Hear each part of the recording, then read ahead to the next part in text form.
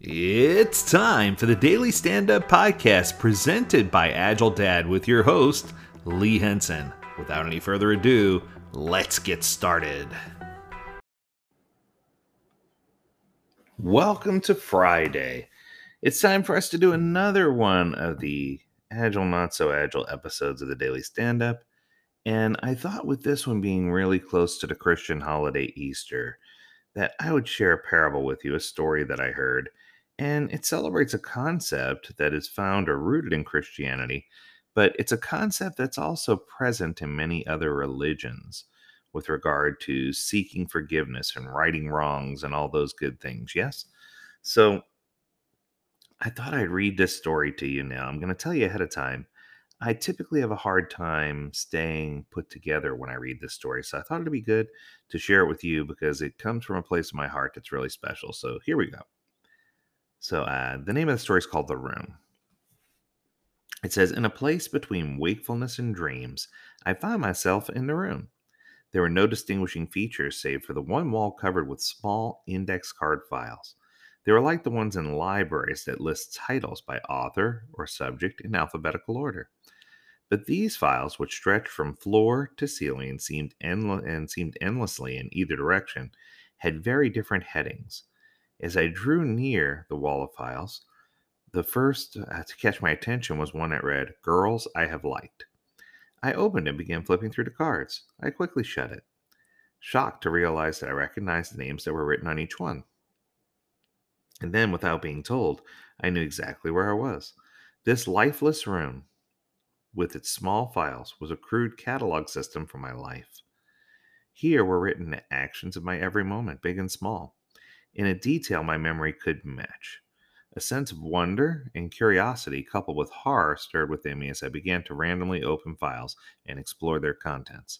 Some brought me great joy and sweet memories, others a sense of shame and regret so intense that I would look over my shoulder to see if anyone was watching. A file named Friends was right next to one that was marked Friends That I've Betrayed. The titles range from the mundane to the outright weird. Books I have read, lies I have told, comfort that I have given others, jokes I have laughed at. Some were almost hilarious in their exactness, things that I've yelled at my brothers. Others I just could not laugh at, things that I've done as a result of my anger, things that I've muttered under my breath at my parents. I never ceased to be surprised by the contents. Often there were many more cards than I expected, sometimes way fewer than I hoped. I was overwhelmed by the sheer volume of life that I had lived. Could it be possible that I had time in my 16 years to write each of these thousands or even millions of cards? But each card confirmed this truth. Each was written in my own handwriting, each signed with my signature.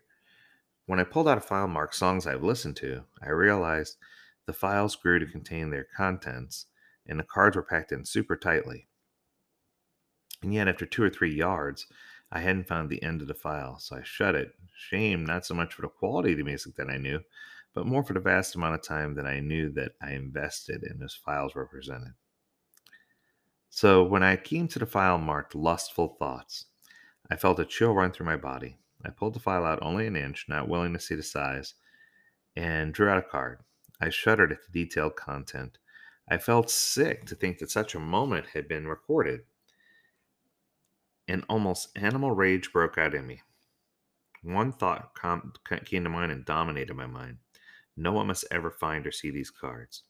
No one must ever see this room. I have to destroy these. In an insane frenzy, I yanked out the file. Its size didn't matter. I had to empty and burn these cards. But as I took it at one end and began pounding it on the floor, I could not dislodge a single card. I became desperate and pulled out a single card only to find it was as strong as steel when I tried to tear it. Defeated and utterly helpless, I returned the file to its spot. Leaning my forehead against the wall, I let out a long, self-pitying sigh. And then I saw it. There was a file that bore the name People I Have Shared the Gospel With. The handle was much brighter than all those around it, newer, almost unused, shined really well. No more than 3 inches. The file no more than 3 inches long fell into my hands. I could count the cards that it contained on a single hand.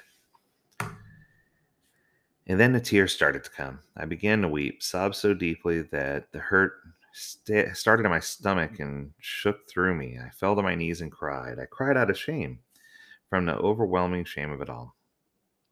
The rows of file shelves swirled in my tear filled eyes. No one must ever know this room. I must lock it up and hide the key. But then, as I pushed away my tears, I saw him. And I said to myself, no, please, not him, not here. Oh, anyone but Jesus. I watched helplessly as he began to open the files and read each card. I couldn't bear to watch his response, and in a moment, I could bring myself to look at his face. I saw a sorrow deeper than my own. He seemed to intuitively go to the worst boxes only. Why did he have to read every one? Finally, he turned and looked at me from across the room. He looked at me with pity in his eyes. But this was a pity that didn't anger me. I dropped my head, covered my face with my hands, and just began to cry. He walked over and put his arm around me. He could have said so many things, but he didn't say a word. He just cried with me. Then he got up and walked back to the wall of files, starting at one end of the room, and he took out a file, and one by one he began to sign his name over mine on each card. No, I shouted, rushing to him. All I could find to do was say no, no. As I pulled the card from him, his name shouldn't be in these cards, but there it was, written in red so rich, so dark, so alive. The name of Jesus covered mine. It was written with his blood. He gently took the card back, smiled a sad smile, and began to sign the next card. I don't think I'll ever understand how he did it so quickly, but in the next instant, it seemed, I heard him close the last file, walk back to my side. He placed his hand on my shoulder, looked me in the eye, and said, "It is finished." I stood up, and he let me out of the room. There was no lock on this door, because there were still cards that need to be written. Ladies and gentlemen, whether you're Christian or not, the message of this story is that we need to live our lives better, and we need to do better things. And we can't we can certainly challenge ourselves to be better than what we are, but we shouldn't be holding ourselves individually responsible for every single decision we make. We have to find a way to make things right, but we also need to find a way to accelerate what we're doing in such a way that we can uplift others. And I think that this message, this story, helps you understand that even when you're in your darkest time, there's someone that cares about you. Even when you are, feeling like nothing else could possibly go, nothing could possibly go right. Everything's gone so wrong. It's important for us to realize that just because we had a bad outing or bad inning doesn't mean we're going to lose the whole game, right? So at this time of celebrating this Christian holiday, I challenge each of you to find a way to better yourself, find a way to right the ship, find a way to do something special for someone else. And if you do, I can guarantee you'll have both personal and professional blessings for doing it. So that's going to do it for today. I hope you all enjoyed this episode. We'll catch you on Monday. Until then, stay healthy, stay well, and stay agile, my friends. Until next time, do take care.